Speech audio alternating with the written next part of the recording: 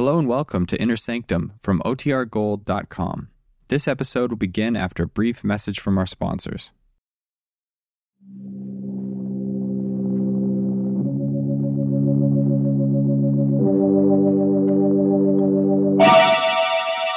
Lipton Tea and Lipton Soup present Inner Sanctum Mysteries.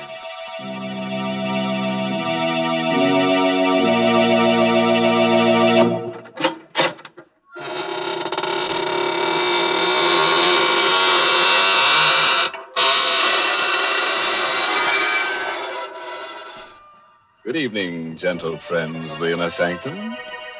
Welcome through the creaking door for another soothing half hour of sweetness and light. Oh, I've learned a new trick. Would one of you like to step up here and be sawed in half? What? No volunteer? Well, maybe you're right. The first part, the sawing in half, that's easy. But the second part, the putting together again, I'm still not very good at that. Mr. Host, how can you joke about such things? Are you trying to get our listeners in a mood for enjoying themselves? That's it, Mary. Well, jokes like that certainly won't put people in a good mood. Here's a much better way to do it. Just serve folks a piping hot cup of Lipton tea, and they'll be in a good mood in a minute. For Lipton's is the password to pleasure. It's tea at its delicious best, thanks to Lipton's brisk flavor. Brisk, you know, is the tea expert's own word for the fresh, lively, full-bodied flavor of Lipton tea. Unlike ordinary dull-tasting teas, Lipton's is never flat. It's always spirited and satisfying. Try it real soon and get the extra enjoyment of Lipton's wonderful brisk flavor.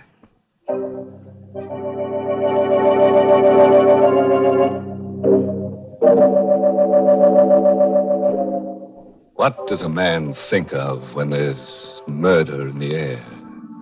The close presence of death. Does it have matter and substance? Does it generate unseen light waves that touch a man's subconscious? Or unheard sound waves that speak to him when he sleeps? Well, let's listen to I Walk in the Night, written by Emil Tepperman, with Larry Haynes in the role of Peter Lang to tell you this story himself.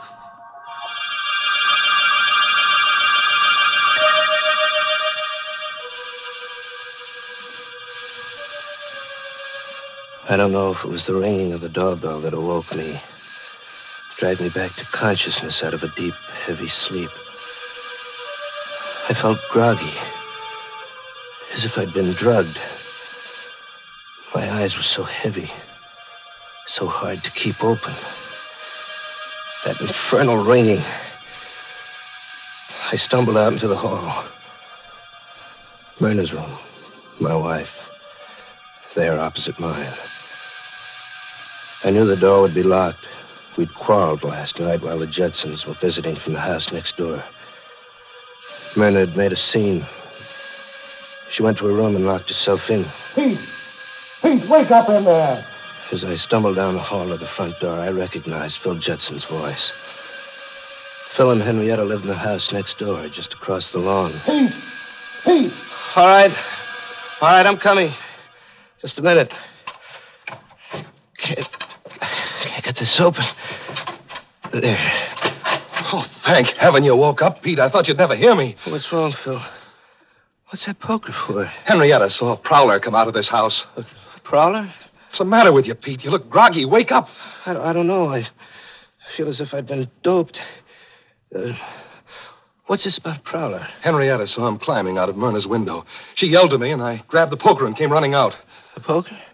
What's the matter with you? Didn't you hear me? A man was in Myrna's room just now. Great Scott. Myrna's alone in there. Come on. Myrna. Myrna, you all right? Open the door. She doesn't answer. Phil, are you sure the prowler came out of this room? Yes, and he ran around the house and got away. Look, Pete, have you got a key to this door? No, it's bolted on the inside. We've got to break it down. Come on, put your shoulder to it. Once more now. Where's the light switch? Oh, here, I've got it. Better not come in, Pete. Oh, let me in. I've got to see. Bernard. Take it easy, Pete. Oh, Bernard. Strangled. Strangled to death. Bernard. Look at the black and blue marks on her throat. This chain on her neck, it's broken. It was her locket. The one I gave her last Christmas. Killer must have taken it with him. And see here, her fingernails, there's bits of skin under them. She must have struggled and scratched the killer's face or hands. Why, Phil? Why should anyone want to kill her?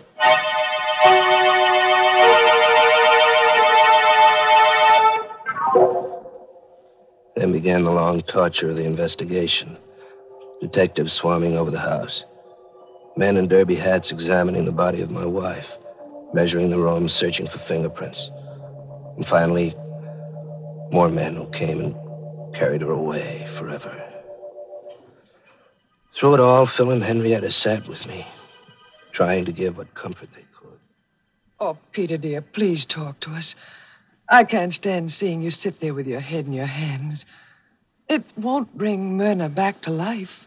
Henrietta's right, Pete. You've got to get a hold of yourself. I know, but I can't stop thinking about it. Those marks on her throat, the torn chain, the locket gone. Look here, Pete. There's something we have to talk about.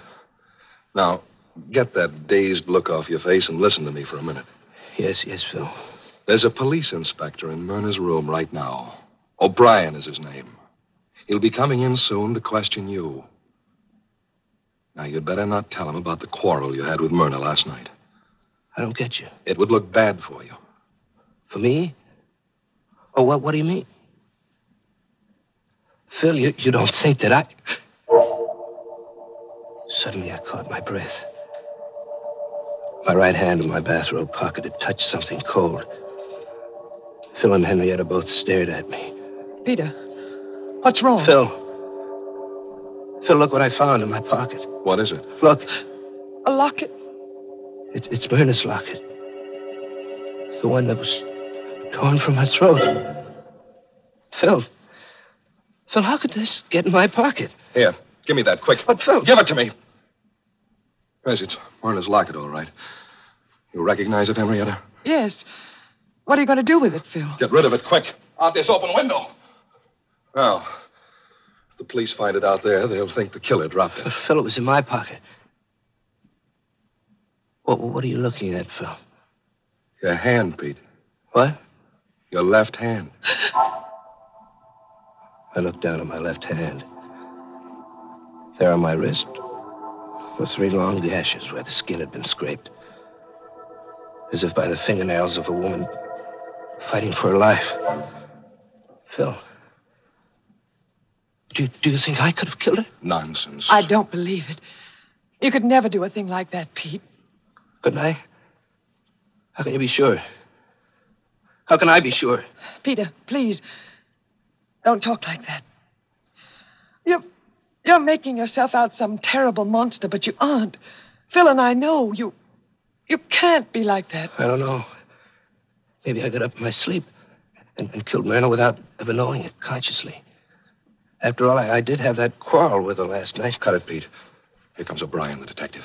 I hope I'm not intruding. Oh, no. It's all right, Inspector. Come in, O'Brien. Mr. Lang is very upset. The shock. Yes, I understand. Believe me, Mr. Lang, you have my deepest sympathy. I wouldn't bother you at all at a time like this, but Inspector O'Brien was a pink-cheeked, cherub-faced, chubby little man. But his eyes were cold and blue and restless. They kept jumping from Phil to Henrietta to me as he fired his questions at us. Mr. Lang, one more thing. I understand you had a small party here last night? Oh, no, it wasn't a party. Just Phil and Henrietta and Ted Hale. Ted Hale? Yes, Myrna's cousin. Oh, I see. This Ted Hale, a cousin of your wife's, you say? Pardon me, Inspector. Yes, Mr. Judson? Peter's too easygoing and good-natured to tell you about Ted Hale. But as Peter's attorney, it's my duty to give you certain information. Oh, go ahead. Myrna, Mrs. Lang, owned considerable property in her own right. Recently, I drew a will at her request. In it, she leaves a sizable sum to Ted Hale. Oh? Oh, I just thought of something. What is it, Henrietta? Well, Peter was so groggy when he woke up. That's right. He looked as if he'd been drugged. Well, don't you remember last night? Ted Hale went in the kitchen to mix the last round of drinks. Oh, Henrietta, that's ridiculous. On the contrary, it's quite important. Now, tell me, this Ted Hale, what does he do for a living? Why, he works for me in my brokerage office. Uh-huh. To please Myrna, I gave him a job as my confidential secretary. I suppose you tell me where Mr. Ted Hale lives. I think I'll have a talk with him.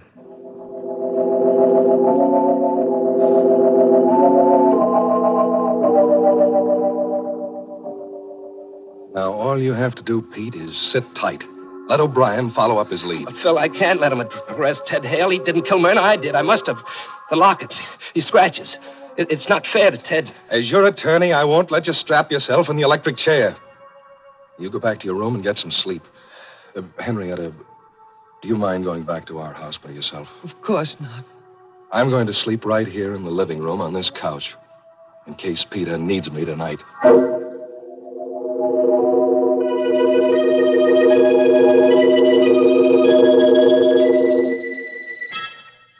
On my bed in the dark, I kept seeing 1,000 pictures. Myrna, her face mottled with strangulation. Phil, always so sure of himself. Henrietta, worried and frightened. And O'Brien, his face grim and his blue eyes cold, going off to question Ted Hale.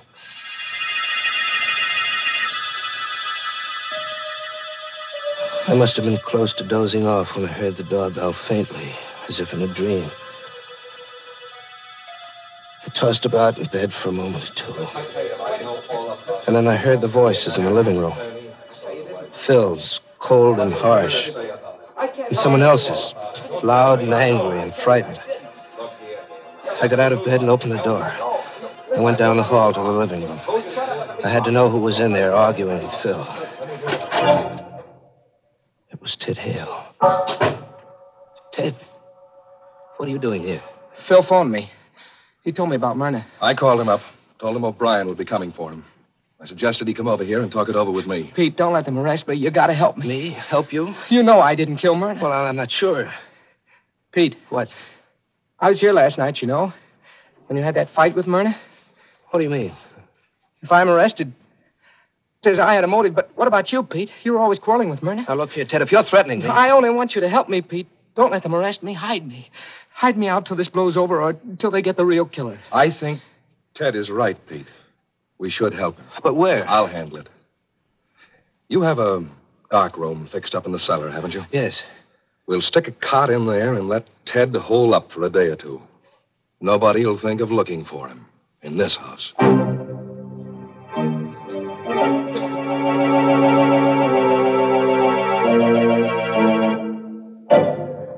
Poor Peter. Seems to be in a daze half the time. Yes, his trouble is that when he's awake, he's half asleep, and when he's asleep, he's half awake. It's no wonder he can't sleep well. He seems to be such an honest person, he can't lie easy. You know, it's too bad he doesn't go over and stay at Phil's house, Mr. Host. Phil and Henrietta seem the kind of people who do everything to make him comfortable. Well, I just hope they know something about hospitality, Mary. Oh, I'm sure they do. Why, everybody knows that the proper way to treat guests is to serve them something delicious. For example, when guests drop in at my house, the first thing I do is put on the tea kettle. And almost before they have their wraps off, I have my best tea service out, and I'm serving them some of my fragrant, fresh-made cake and a cup of heartwarming Lipton tea. For no matter what time of day or night guests arrive, there's nothing like wonderful Lipton tea to make them relax and feel at home. Yes, Lipton's brisk flavor is so lively and full-bodied and satisfying, it just naturally hits the spot with everybody. In fact, I always say, whenever you want to serve your friends or your family a grand, refreshing drink, make it tea. And make it tea at its delicious best. Lipton tea.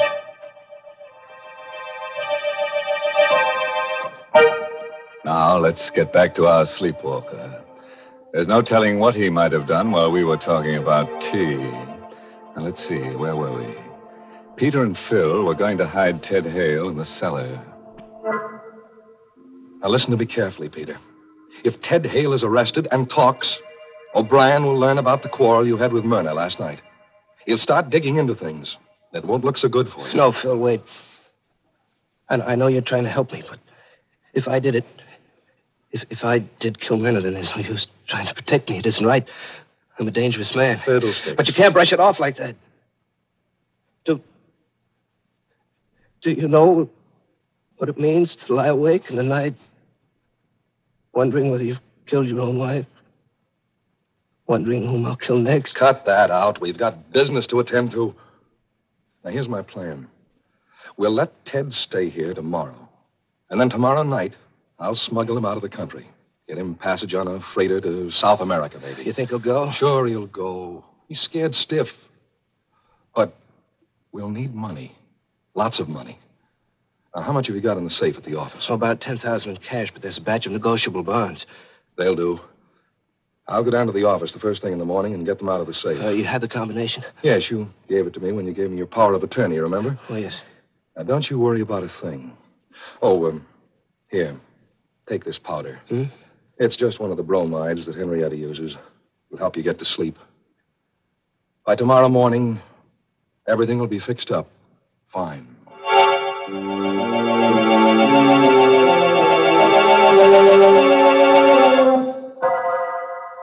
It was almost dawn when Phil left. And it must have been hours later, close to noontime, when I felt myself being roughly shaken out of a heavy, troubled sleep. Pete, wake up. What? Hey, wake up. Come on, snap out of it. What? Oh, Phil. Gosh, I feel groggy. What was in that powder you gave me? Never mind the powder. Get your eyes open. Got something to tell you. Phil, what's wrong? What happened? Listen to me carefully, Pete. I went down to the office before business hours this morning and opened the safe to get the money out. Yes? The safe is empty. Empty? The securities are gone. Well, it can't be. Who else had the combination besides you and me? Only Ted Hale. Oh?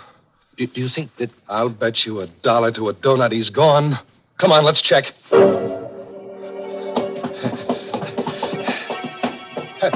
Look, Pete, there's a light in the dark room. He must have got up early and beat me to it, to the safe. Ted, you in there? Always the optimist, huh? Come on, open it up. Ted! Good heavens. Ted Hale hadn't gone anywhere. He was lying there on the cot. His head was a bloody pulp. It had been bashed in while he slept with a long-handled cold shovel which lay there alongside the cot. Great Scott. He's been murdered. We stood there in a narrow, dark room, Phil and I, and we looked at each other. There was a strange gleam in Phil's eyes. I tried to read the meaning of that gleam, but he averted his eyes too quickly. He dropped his gaze to my hands. I saw what he was looking at. My hands were black and grimy with coal dust. And on the grimy, coal-blackened handle of the shovel, there was a fresh set of fingerprints. Phil, did I kill him? Did I kill him in my sleep? The same as Myrna? Phil, I can't stand it being a murderer. I'm going to give myself up. You'll do nothing of the kind. If you did it, Pete, you're not responsible. But you do think I did it? And Myrna, too? I don't know. I don't know what to say. Just think, Phil. Maybe tonight I might kill you. Or Henrietta. There's no telling what I might do. Rubbish. No, Phil. It's hard to believe, but there's the proof. I'm a murderer. I'm dangerous. There's only one thing to do. I won't let you do it. What else is left? Come on. I'm going to help you hide Ted's body.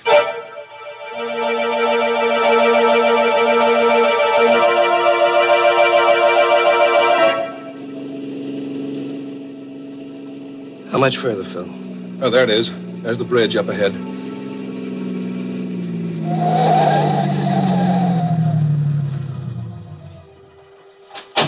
Okay.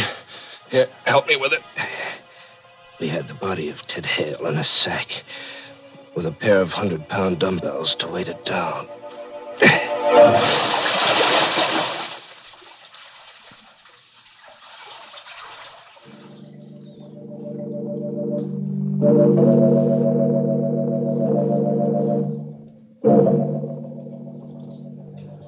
Myrna's funeral took place the next morning, and I had to endure the condolences of friends and business associates.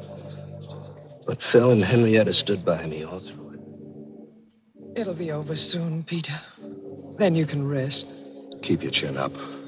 I'll get rid of the stragglers. Look who just came in. Where? Oh, Inspector O'Brien. What does he want, Phil? Take it easy. Let me do the talking. I came to pay my respects, Mr. Lang. Oh, well, thank you, Inspector. No trace of Ted Hale, is there, Inspector? I'm afraid not, Mr. Judson. We're combing the city for him, but I'm afraid he's got clean away. You see, It was marvelous to see how calmly Phil could talk to O'Brien about Ted Hale, knowing all the time just where the body was, under that bridge. I glanced at Henrietta. She was watching Phil, too. Know what I think, Mr. Judson? I think Ted Hale will never be caught. I have a very funny feeling that he's dead.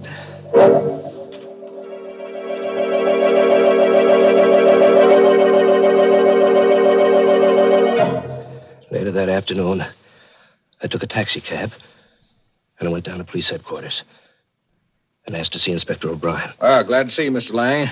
You're looking a little better this afternoon. I feel better, Inspector. I feel better because I've come to an important decision. Oh, yeah? Inspector, I've decided to tell you something that'll startle you. That's pretty hard to startle an old hand in my business. Go ahead, I'm listening. All right. Inspector, Ted Hale didn't kill Myrna. I killed her. That is, I think I killed her. You think you killed her, don't you know? It sounds crazy, doesn't it? But I assure you, I'm perfectly safe. Just a second now. You either killed her or you didn't kill her. If you kill somebody, you know it. No, not in this case, Inspector. You see, I think I did it in my sleep. Both times. Myrna and Ted Hale, too. Hold on now. I'll get someone to take notes. I suppose you start from the beginning. I told him the whole story. How Phil had awakened me. And we found Myrna strangled. The groggy, drugged feeling I'd had. How Ted Hale had tried to blackmail me. And how Phil had awakened me once more and we'd gone down to the cellar and found Ted with his head bashed in. I talked for a solid hour. I'm glad you came to see me, Mr. Lang. Glad you've told me all this. You must have had a hard time reaching a decision to come here. Yes. Yes, it was hard, Inspector. Mm-hmm. Phil wanted me to go away. It would have been so easy to go away and let him take care of things. But I'd never be able to sleep for fear I'd kill someone else. Well, you needn't worry, Mr. Lang. There won't be any more killings. Not if I'm safely in jail. You're not going to jail. You're going home. What? In those notes the stenographer has taken, Mr. Lang, I have almost enough material to convict the real murder. I need just one more thing. Now, you go home and wait. Don't worry. You mean I didn't kill Myrna and Ted? Now, you just go along home and take it easy.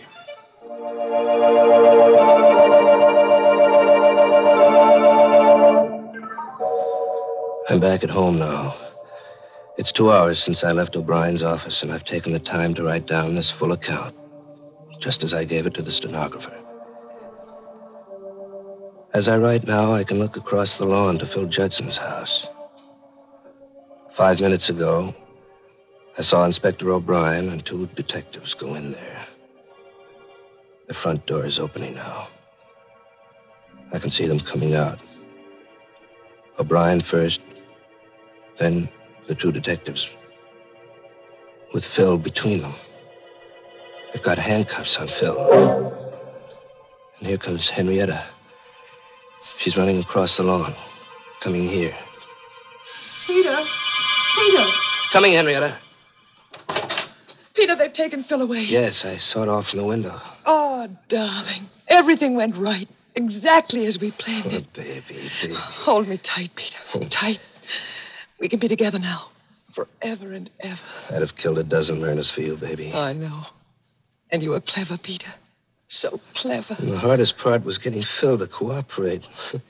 But I knew he'd do anything for a friend. What a fool he is. He stepped right in and took over. You should have seen O'Brien when I told him the story. I could tell exactly what he was thinking.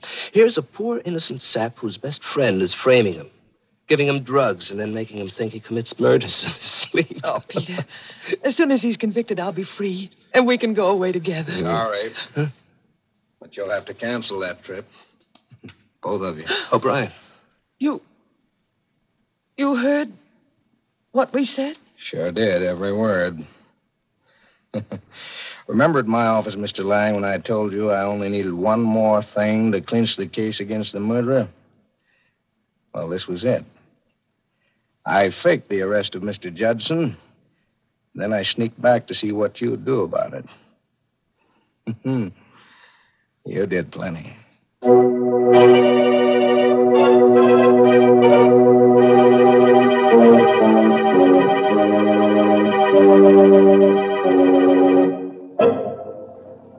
Well, Pete certainly ruined a perfect crime by talking too much, which all goes to show that it's not wise to kill and tell. Mercy. People do go out of their way to get themselves into trouble, don't they, Mr. Host? I'm really surprised at Henrietta, though. For being a partner in crime, Mary. No, for not being a partner to her husband. Oh. Most women, take great pride in looking out for their husband's happiness. Mm-hmm. You mean like mending the bullet holes in their shirts? Oh, Mr. Host, there are lots of better ways than that to keep a husband happy. For example, when your husband comes home from work, give him the refreshment of a brimming cup of piping hot Lipton tea. Lipton tea makes a wonderfully pleasing drink at mealtime or any time, because Lipton's is such a grand tea, so deliciously different, more flavorful and full-bodied. If you've been forgetting to get it, why not jot down Lipton's on tomorrow's grocery list now?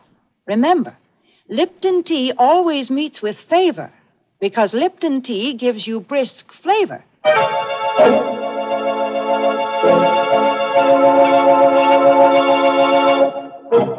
And now, friends, a parting word of advice. If you ever wake up and think that you've murdered someone in your sleep, don't go to the police. Now, just take another powder, brother, and go back to sleep. Oh, by the way, this month's Inner Sanctum mystery novel is The Innocent Mrs. Duff by Elizabeth Sanksey Holding. And next week, the makers of Lipton Tea and Lipton Soup will bring you another Inner Sanctum mystery directed by Hyman Brown and called Accident. Does the wind whistling in your ears frighten you, folks? Oh, now don't be scared. Because when you're pushed down an empty elevator shaft and you hit the bottom, nothing ever can frighten you again. It's just an accident. And you'll learn all the mystery of it if you're listening to Inner Sanctum next week. Until then, good night. Pleasant dreams. Hmm?